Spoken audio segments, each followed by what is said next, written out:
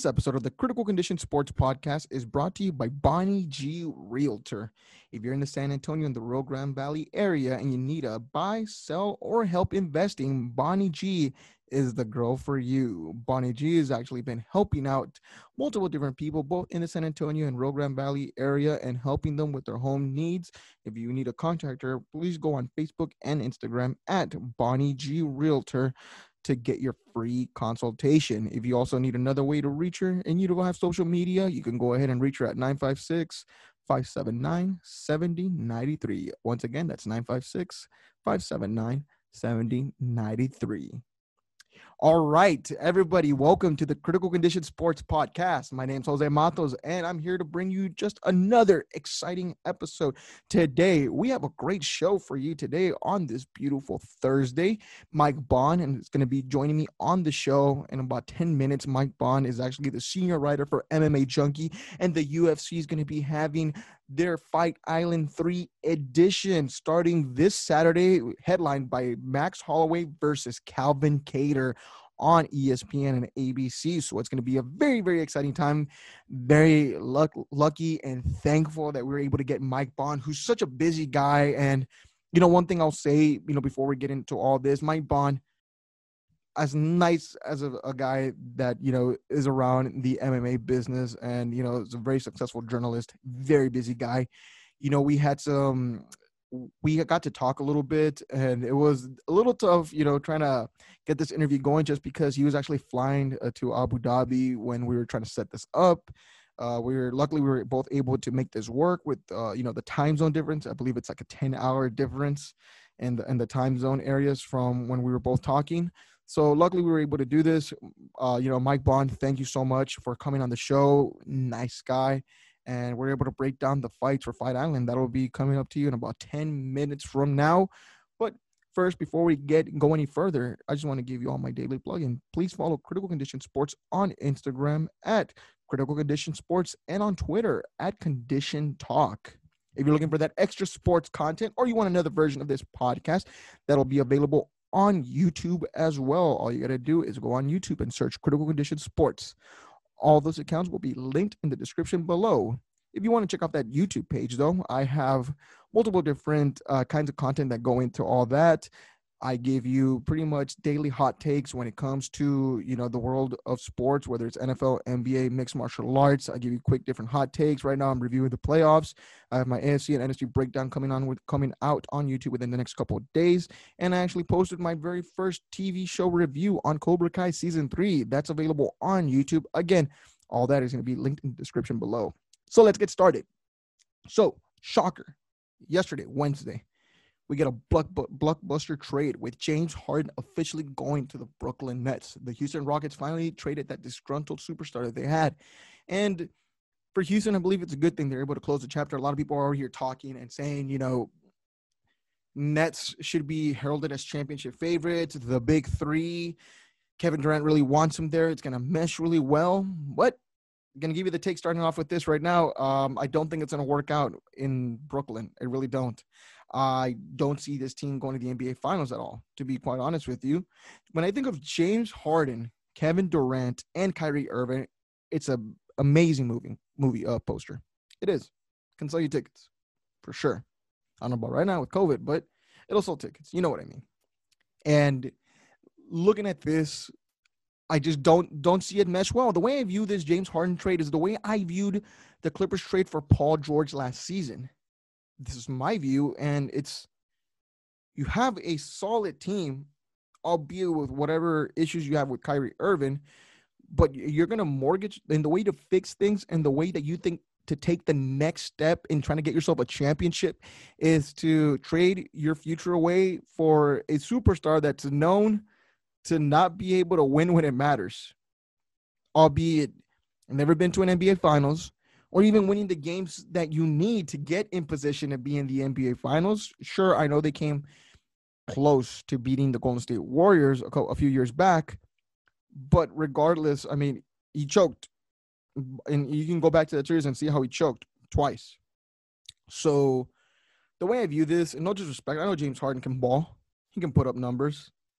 But is he the solution? Is he the thing that really brings you over the top to take the next step and be able to put your team in prime position to win a championship? I don't think so. I really don't. I don't think he's a leader. If anything, that's something that he's proven already. He's not a leader. He can't carry a team. A lot of people can't carry teams though. There's nothing wrong with that, but he can't really work as a leader, and he's not a good person to really play with. When you look at a lot of disgruntled teammates that he's had, John Wall's called him out. Chris Paul's called him out. Him and Russell Westbrook weren't able to work, and they were the best of friends. So, if it happens, I've always believed that if it happens once, okay, it happens. Twice is a coincidence. Three, it's behavior. And this is behavior. This is what James Harden is. I think that everyone needs to really pump the brakes when they're trying to, have high expectations of Brooklyn Nets. I feel like this hurts them. The only thing that Brooklyn is winning right now when it comes to the NBA is being able to lead the NBA in headlines. And I don't think that's very interesting. I don't think that puts you over the top. Again, Paul George, in my opinion, was a player that can't win when it matters. Phenomenal regular season stats for sure, but doesn't really put your team over the top and shrinks in big moments. That's the way I view James Harden. And that's why I don't think that the Brooklyn Nets will make it to the NBA Finals, much less win a championship this season. That's my view. And I don't, again, if it happens once, it's, luck. It happens twice, coincidence. Three is just behavior. And this is what James is. He gets under people's skins. He can't work with everyone. Teammates have issues with him. Doesn't really want to put in the work, and we've seen that already. I'm not just making these things up. It's just who he is, and you can't change the person. You can change behaviors, but you can't change the person. That's my view on that. Let me shift to this. So the Philadelphia Eagles fired Doug Peterson, their head coach, and ironically, I was talking about this on YouTube, actually, where I have a video posted up under the Critical Edition Sports tab last week, where I addressed the problem in Philly. I think the problem was Doug Peterson. Doug Peterson, along with Carson Wentz, Carson Wentz has really gotten a bad rap this season. And, I understand he played terrible. He really did. And it's been a little bit sloppy. And the way that game ended against the Washington football team that Sunday night didn't really do him any favors. And obviously he got heavily criticized. I understand that. And rightfully so, of course. You're trying to win the game, and obviously you hurt the relationship with Carson Wentz.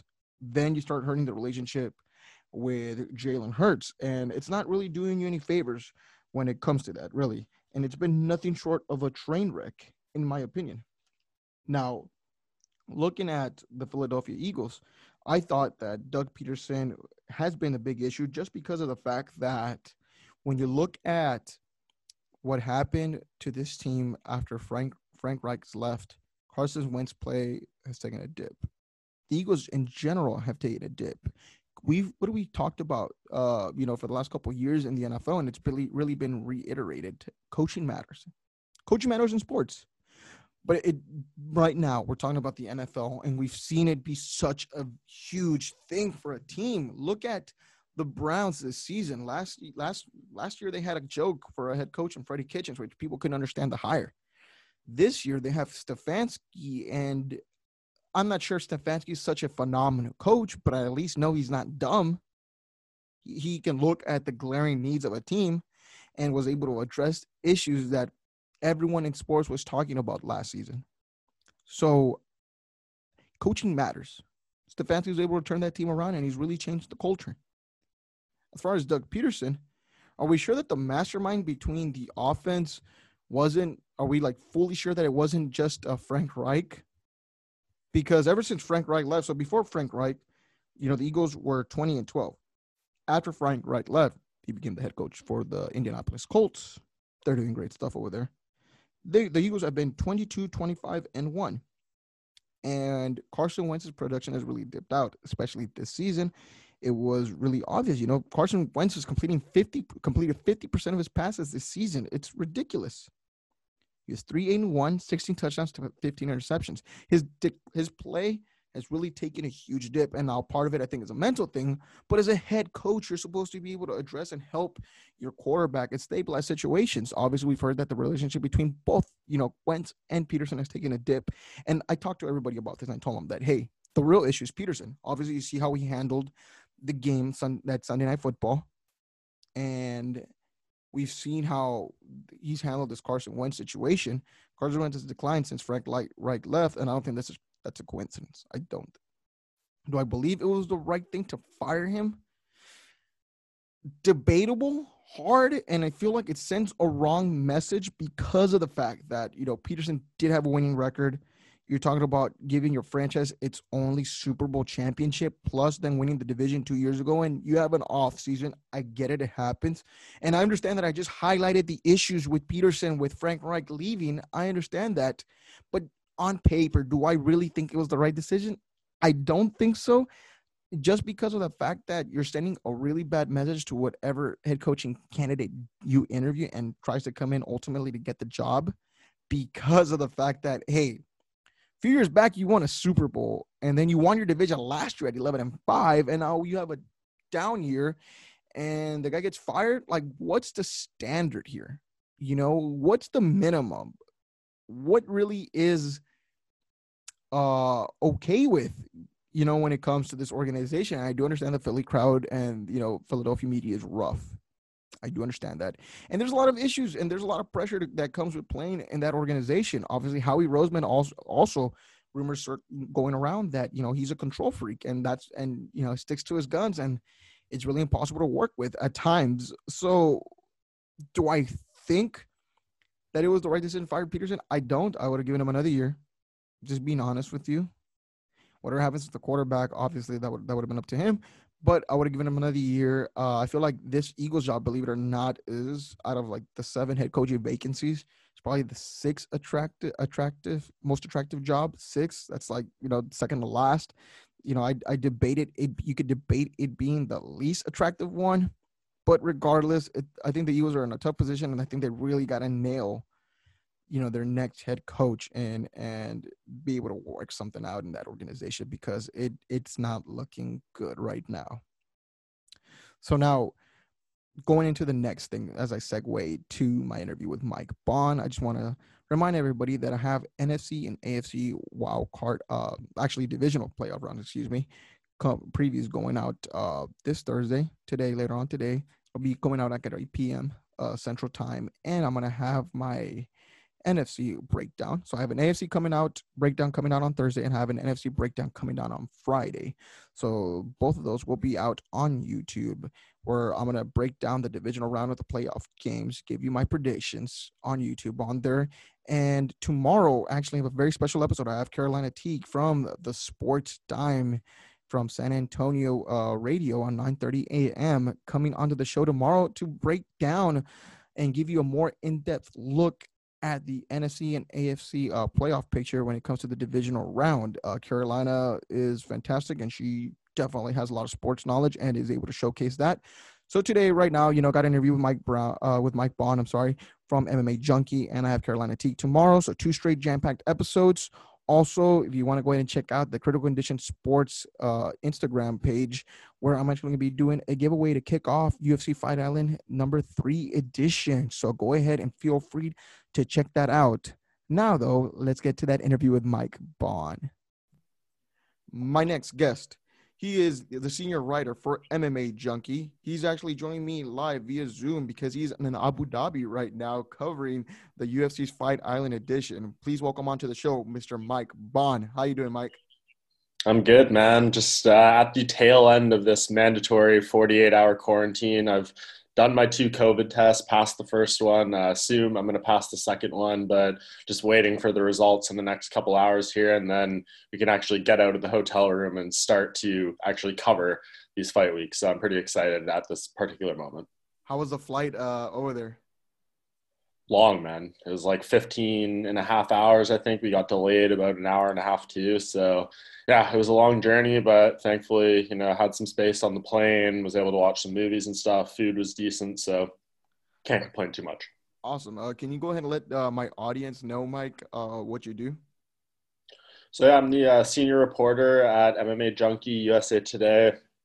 I do obviously a lot of writing, interviews, social media for MMA Junkie, kind of have my hand in all the pots of the stuff that goes over there to a degree, some editing and stuff as well. So yeah, I mean, it's been a while since I've been in the MMA game, about 10 years since I really started. And it was the 7-year anniversary at USA Today and MMA Junkie this past August. So yeah, the time absolutely flies. It's crazy to think I've been covering the sport for so long, but it's been a really fun journey. And, even after all this time, you get new experiences like what I'm doing here in these next couple of weeks. For sure. It's a very unique situation. You're, flying, across the world to cover some fights. And, before you can even get out and do something, you're quarantined, It's a crazy world that we've been in. How was your 2020? It was interesting, man. I mean, obviously, it was a bit of a challenge for everyone. We all kind of went through our own unique circumstances and stuff. But yeah, I mean, it was definitely a big year of change for me. Like, I was covering UFC shows on the road, 1, 2 weeks out of every month leading up to when, Corona hit and everything kind of went on standstill. And then I didn't cover an event for 9 months there. The last one I was at was UFC 248 in March, and this will be the first time I'm back on the ground for a fight card. So yeah, it was a lot of adjustment, figuring out how to cover the sport more so from home, figuring out interviews online, kind of similar to what we're doing here right now, and just a lot of change and figuring out how to still deliver high quality content to the audience. So yeah, like on the work front, it was definitely a bit of a challenge, but I think in some ways it helped us address some of the things maybe we were lacking to a degree that we just didn't have really time to focus on in terms of, just being so focused on the road and the weekly grind in that sense. So yeah, I mean, I can't complain too much. Obviously, it's not what we all wanted out of the past year, but I think given the circumstances, we made a pretty good do. Yeah, for sure. 2020 was definitely, the year for adapting and adjusting to situations. So that's definitely a good thing because, you find different ways to get things done, like what we're doing right now. So Absolutely. now going into the UFC side of things, covering Fight Island, 3 stacked cards, fantastic main events all the way around. Starting off with, the January 16th fight with Max Holloway and Calvin Kattar. What are you looking forward to the most in that fight? Man, that's a tough one just to see. I think how Max rebounds. I mean, this is his first non-title fight since I think UFC 199 in 2016. So, he's kind of seen and done it all. But Max Holloway's still only 29 years old, if you can Yeah. even believe that. It's insane. It feels like he's been around the game forever. So, for him, I mean, it's a really important fight to see where he's at. I mean, a lot of people think he should be the champion right now. I personally thought he won the second Volkanovski fight for sure. The first one was a little bit closer. But yeah, here he is now. Like, you kind of look at the record. If he drops his fight to Calvin Kattar, he's going to be 1-4 in his past 5. If you look at the Dustin Poirier loss too at lightweight, so Yeah. that's a spot that no matter what you think, who should have won, how close the fights were, etc., the record speaks for itself, and it says there you have those 4 losses out of 5 fights on paper, and that's a challenging position for anyone to be in, no matter who you are. So this is a really, really, really important fight for Max Holloway, and then Calvin Kattar. I mean, all for him, it's a big opportunity to show he's not just a surging contender; he is the contender. So I think for Calvin Kattar, it's what he's been working towards his entire career. For him, it's equivalent to a title fight. A lot of people think Max Holloway should still be featherweight champion. So big fight at 145. Really excited for it. For sure. Now, is it fair for me to say, Mike, that I think out of people that are, put in the spotlight when it comes to, these next 3 fight cards, that Max Holloway is dealing with the most amount of pressure when it comes to, him needing a win Yeah, for these upcoming events? yeah, I think that's probably true. I mean, I think well, I'm sure we'll get into it a bit here. Dustin Poirier, I think, has a lot of pressure in a sense Yeah. because I think he needs to win this fight just to, not get that stigma that you always lose the big one or something like that. But for Max, yeah, I think in terms of if he wants that featherweight title back, this is really, really important for him. I do think Max has some options. He could go back to lightweight and maybe like take the 6 months to a year to put on the proper mass and like fully commit to that division, which I Yeah. think he didn't get the opportunity for when he fought Poirier. That came together within like, a month or a month and a half or something like that. Didn't get a real time frame to put the weight on. But yeah, I think that's a pretty apt analysis. I think Max Holloway really needs to win this if he wants to be featherweight champion again anytime in the near future. Do you think it was wrong that he didn't get a third fight though, regardless of how people view, that kind of thing? No, I mean, I wouldn't say wrong. Like, the fact that he was even in the discussion to possibly get it, I think speaks volumes to Max Holloway. Like, when guys, really, no matter the circumstances, when you lose to the champ, it's like you're screwed until maybe that guy loses the belt or you go on like an insane tear of winning, 6, 7, 8 fights in a row. So I think ultimately the right decision was made. I know Max is a beloved figure. He's, a guy to me that's been very good to me with his time throughout his career. So I would have liked to see him get that opportunity, maybe just on like a personal level again. But if you're looking at what's fair in the sport, like that's not right for Alexander Volkanovski. Like whatever you think about those decisions, that guy deserves to a degree to move on and be a true champion and fight another contender and stuff like that. And if they want to circle back in one fight, then they can do that. But I think it was ultimately fair to have Max fight someone else and give Volkanovski another fight, which I presume will be Brian Ortega. Yeah, definitely very excited for that upcoming matchup. A co-main event for that evening will be Carlos Condit versus, I believe I have it here, Matt Brown. Matt Brown, actually. So what are you looking forward to in that one? No, well, that's a fight that's been like long overdue. I think we've For had it sure. like canceled 2 or 3 times. It'll be that one where I think we'll see them in the cage. Hopefully it delivers, but to a degree, it's like, these guys are a little bit past their prime. Matt Brown's 40 years old now. Carlos Condit's 36. I Yeah, wish we could have seen it when it was originally supposed to happen 2, 3 years ago, because I think those guys had a little more to give now. But we've seen some of these fights before. Like look at the Shogun and Little Nog fight that we had a few months ago. Like those guys put on an for absolute sure. banger at their advanced age. So I think we could get something like that with Matt Brown and Carlos Condit. I think it doesn't mean anything in terms of the top 15 rankings or the Of course. title picture or anything like that, but it's a good action fight between two of the greatest action fighters in UFC welterweight history. Matt Brown gets a knockout here. He ties Vitor Belfort's record for the most knockouts in UFC history with 12. So that's pretty crazy on his front. That's a big opportunity and a big, historic achievement he could get there. Carlos Condit, incredibly hard to knock out, though, even during this down stretch he had. So, yeah, I think it's potential for performance of the night, fight of the night, one of those guys in there, and it'll just be, a fun action fight despite not having the highest stakes or anything like that. Yeah, it's crazy. I remember was maybe about 10 years ago, and I remember seeing Carlos Condit. May have not been that long, but I remember seeing him through his like WEC days, and Yeah. the guy is such a killer, man. How could you not respect both of these guys? Obviously, it's such. At least we're getting the fight. Both of them are magnificent fighters. But yeah, it's gonna be a good one to watch. Very interesting. Is there a fight here that you could point my audience to pay attention to that maybe a lot of people aren't talking about here?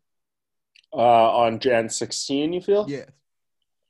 Man, it's those top two really have the interest. I think the quality falls off a little bit in terms of the overall, but the return of Santiago Ponzinibbio is a really curious one. Like that guy was on such a roll. If you remember his last fight, he knocked out Neil Magny pretty viciously, and we have Neil Magny here headlining the card Yeah. on Wednesday against Michael Chiesa. So I think people have slept on him a little bit. Obviously, that's partially due to just his inactivity. It's been I think almost 2 years or a year and a half or so since we've seen him in there. So yeah, I'm curious to see what he gives. Li Jingliang is always a fun fighter. The Leech, I think that definitely has fight of the night potential too. And yeah, I mean, Ponzinibbio wins. He's on an 8-fight winning streak, tied with Leon Edwards for the second longest in the division behind Usman. So I think he's hoping, like, obviously inactivity took him out of the rankings. Yeah. And if he wins here, I'm sure he'll want to get right back in there and kind of get back to the place he was after beating Neil Magny. And that's looking at like a top 5 fight that could potentially then lead into a title shot. And then obviously you have to keep an eye out for Joaquin Buckley too, the man who just came off the 2020 knockout of the year, one of the greatest viral knockouts in UFC history. He's fighting Alessio Di Chirico, if I'm pronouncing his name right. Fun stuff there. Now, let me shift to the following card there. We got January 20th. You talked about Leon Edwards, obviously what was, a massive, main event that we were going to have when it comes to just really like the hype and people's interest. We lost Leon Edwards, such a bummer there.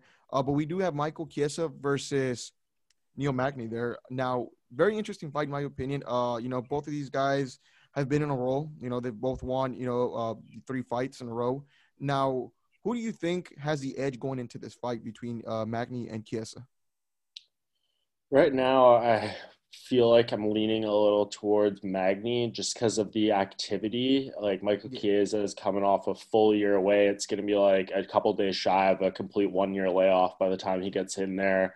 And Neil Magny, man, is just one of the grittiest guys in UFC history. Like, really tough to beat. Even if you do beat him, it's hard to look really impressive in doing so. Like, you're probably just going to screech by or maybe get like a late finish that comes via like an accumulation of damage or something like that. So, yeah, I think Michael Chiesa is, in for a tough fight in his comeback here. Neil Magny, just never an easy out for anyone. I think Michael Chiesa is a very, very, very high level grappler. So I'm interested to see what the exchanges are like on the mat between these two and what happens when they tie up in the clinch and stuff. But right now, I usually tend to lean towards the guy who's more active and has a little more momentum on his side. I know they're on the same winning streak on paper, but I think Neil Magny, in terms of 2020, he gave us a lot more. He's coming off a bit more of a high, and I think that might pay dividends for him in the fight.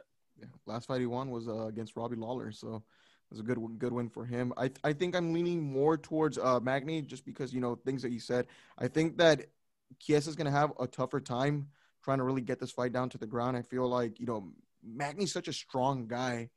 The guy is built, and I feel like the change in the division has really helped him. And I honestly I think it's gonna be a dominant performance. It's kind of hard for me to say that when it comes to that that kind of a thing. But I think that the edge does go to Magny. Now let me shift to the next event. There, it's probably the one that everyone's been talking about. Without a doubt, it's McGregor versus Poirier. You know, need I say anymore when it comes to that? McGregor finally, box office, Showtime. We're finally going to get some audience, going into that event. I'm sure it's going to still be crazy, even if it's with, around 2,000 people.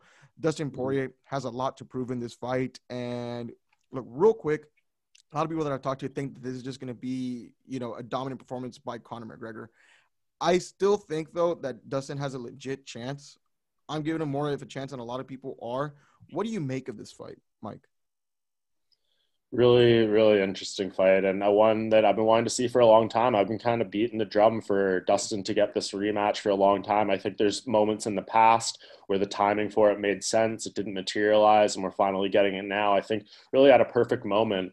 I'm sure you saw Conor McGregor saying today in the countdown special that he's going to knock out Dustin Poirier in 60 seconds within the first 60 seconds, which is a very bold claim, but not entirely unrealistic. I think if Conor does win this fight, it's going to be another early knockout, and that's going to be the most challenging point of the fight for Dustin Poirier to get through. He obviously knows what happened. We all saw what happened a long time ago, but that was 6+ years ago.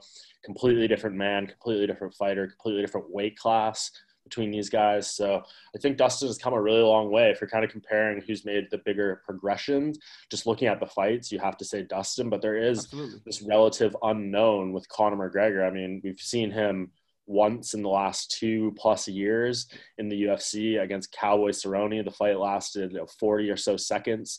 What can you really take against that, against a Cowboy that, was coming off 2 rough knockout losses, has been on a downward swing? But I think if you kind of look at Cowboy at this stage of his career, Conor did exactly what he needed to do and should do against a Cowboy at this stage in his career. So that's very promising. Man, there's just so many factors. Like, I don't know how to pick who's going to win this fight, but I do feel pretty confident that if we do see it end early, Conor McGregor's hand will be getting raised. If we see it go into the later rounds to a decision, I think Dustin Poirier will be the one who wins. Now, someone that works in the world of mixed martial arts, what do you think is the end game for Conor right now? Because in my opinion, it's not money. The guy has a lot of it. He's made a lot of it. What do you think is his desire to keep going into the UFC and further along in his career? I think it's legacy, which has been for a long time. I mean, you're absolutely right. There's money is not the motivator for him. I mean, it might be to a slight degree, but not as much as it used to be. I mean, this guy's made tons of money through obviously his Floyd Mayweather fight, his UFC fights, and then he's going to be selling his Proper 12 whiskey brand at some point down the line for probably $1 billion. So this guy has been making himself some incredible business decisions, incredible money. So I think for him, at this point. He wants to wash away kind of the negative image that he gave himself. And maybe I think a lot of us feel Conor McGregor hasn't, despite being a champion in 2 weight classes, despite having the quickest title fight knockout in UFC history, being the biggest superstar we've ever seen in MMA, it almost feels like he hasn't completely fulfilled his potential, which is crazy. Like there's more to give with this guy. I think for him, obviously, in perfect world, he would like to get that Khabib rematch. We'll see if Khabib's there, if Dana White can convince him to do another fight. That's a whole other discussion about whether or not Dana is going to be able to do that. But I think Conor wants to be the champion again. And I think if he wins this fight, that is definitely within eyesight. I mean, if the belt is available, if Khabib's gone, I think if Conor wins here, you put him into that title fight, whether it's against Gaethje or Charles Oliveira or whatever the case may be. So, yeah, I think he is motivated by greatness, by being a champion once again, and just proving to all the people who said maybe he's fallen off or he's not completely focused or whatever the case may be, proving those people wrong. Now, for Dustin, what does a win for Dustin do for him for that fight? I think, kind of as I said earlier, it maybe shuts up the people that say he can't win the big one. I mean, he has to some degree. He obviously beat Max Holloway. He beat Justin Gaethje. He had that really, really incredible run that got him that interim lightweight title. But the Khabib fight did not go well for him. Obviously, the first McGregor fight did not go well for him. He lost that like random spot to Michael Johnson in that main event, which is still kind of a bizarre loss to me, but Texas, kind of the perfect depiction of Michael Johnson's career, because he just has these like crazy random wins over like some of the biggest names along the way. But nevertheless, I think for Dustin, like this guy wants to be a champion again. I've known Dustin Poirier for a very long time, and I do actually consider him a friend. And I know how much this sport means to him and how much being the greatest. And not only that, and how much this platform means to him to not only do good things for himself in his own career, but do things for his community. Obviously, he's one of the most charitable people in the entire game. And I think for him, he just wants to elevate his greatness. Definitely. I'm definitely pulling for Dustin. I really hope, we can see something like that. Phenomenal person. You can definitely see it, and a family person. How could you not root for him? So, very excited for this fight. Regardless, whoever wins is going to obviously deserve it in that sense. What do you make of the Michael Chandler versus Dan Hooker fight? It's interesting. I think it's a little bit of a disappointment in some degree. I mean, it's a great fight on paper. Like it's A+, but if you look at the Michael Chandler trajectory and how this all came together, I mean, we thought there was a potential we'd be seeing him in a title fight against Khabib or Gaethje, like right off the bat. And then after that, there's talk of, maybe he'll fight Poirier, maybe he'll fight Ferguson, maybe he'll fight Gaethje. And then those are like the absolute biggest names in the division. And Charles Oliveira's name was even thrown out there by Dana White. So Dan Hooker, obviously a great fighter, a top, 6, 7 lightweight, whatever he's ranked right now in the UFC's rankings. Yeah. But if you look at him compared to those other like marquee names at lightweight, he's just a slight rung above that. And I think a lot of people were expecting Michael Chandler to come in and fight one of those guys right off the bat. So in that sense, maybe not the fight we were expecting, but still a sensational fight. I think it's going to be interesting to see how it unfolds. I'm curious to see what Michael Chandler's strategy is going to be here, because Dan Hooker is a guy who can finish a damn fight, man. Like he is one of the most devastating finishers in this lightweight division. And I think Michael Chandler's got to be very, very careful in these first 2 rounds. I'm curious to see if he goes to a wrestling and grappling heavy strategy in this fight, just to maybe take away some of the finish threat of Dan Hooker early on. And if he can, it might not be super entertaining, but if he can grind out like a round or 2 using his wrestling and clinch work, and then maybe Dan Hooker gives us a late push or something like that, and it ends up being like a 29-28 Michael Chandler, I think that's possibly a really realistic way this fight unfolds. But it's a good introductory to Michael Chandler. If he goes in there and wipes the floor with Dan Hooker, I think it's going to put him in a real good position to maybe get a title fight or fight one of those 1, 2, 3 ranked guys. For Dan Hooker, I mean, I think he needs to win here as well if he wants to prove that he's like a title-ready guy, because he obviously had that loss to Poirier where he started really strong. It seemed like that was going to be his moment, and then he allowed Poirier to flip the script on him and just take over the fight and obviously get the win there. So, yeah, if Dan Hooker, I think, wants to be in a title fight, be a champion, this one is a must. Yeah, very interesting matchup. I think Dan Hooker is a great fighter, and I feel like he can put up a fight. It's gonna be very interesting how Chandler handles that, and to see if it really becomes a grapple war in that matchup. I think Mhm. Michael Chandler should get this win. Obviously, no disrespect to Dan Hooker, phenomenal fighter. Very exciting to watch this one. Is there another fight you're looking forward to in during your fight island time? Amanda Ribas for sure against Marina Rodriguez. I think Amanda Ribas has star potential. Obviously, Yeah. unlimited charisma. She might be the happiest person I've ever met in my entire life. But yeah, I think she's someone the UFC is grooming to be a big star for them. She is massive for the strawweight division, very well rounded. Marina Rodriguez and a fellow Brazilian to her is a really tough test in this fight. And if Amanda can look as impressive in this one as she has her previous UFC fights, obviously coming off a win over Paige Van Zandt at the last Fight Island, the sky is the limit for her. I do think she's a future champion. I think she would be a tough matchup for any of the people in that top four, Zhang Wali, Carlos Yeah. Esparza, Rose Namajunas, etc. I think, Amanda Rivas is a one to watch, and she's even said it herself. Her goal is to steal the star and the spotlight off a Conor McGregor fight card. And if you are trying to position someone to blow up, the UFC did a great job booking her on a Conor McGregor undercard, because a lot of people who probably don't know who she is quite yet will be watching this event. And if she can give a really strong effort, I think her momentum is just gonna skyrocket. Awesome. Real quick, I know we got to wrap it up. Mike, is there another fight that's not in this Fight Island edition that you're looking forward to in 2021?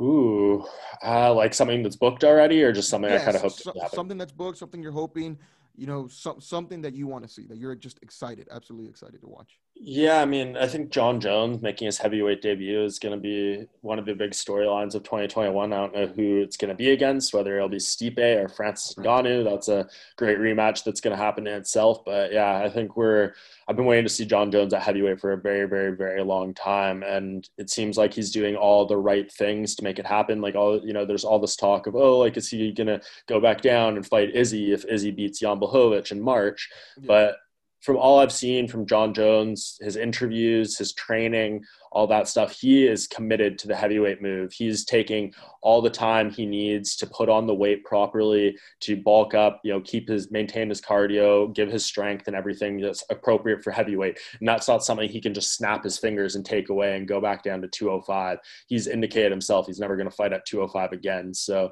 whenever John Jones makes his heavyweight debut, really looking forward to that. And then just a couple others, obviously, if they can get Jorge Masvidal and Colby Covington in there, I think that's Oh, a that'd really, be really sick. fascinating fight. Yeah. Yeah, that'd be very, very sick. Awesome, Mike. Well, thank you for your time. I definitely appreciate it. I know you're very busy out there, so thanks for coming on. Is there anything you want to let the audience know before we sign off?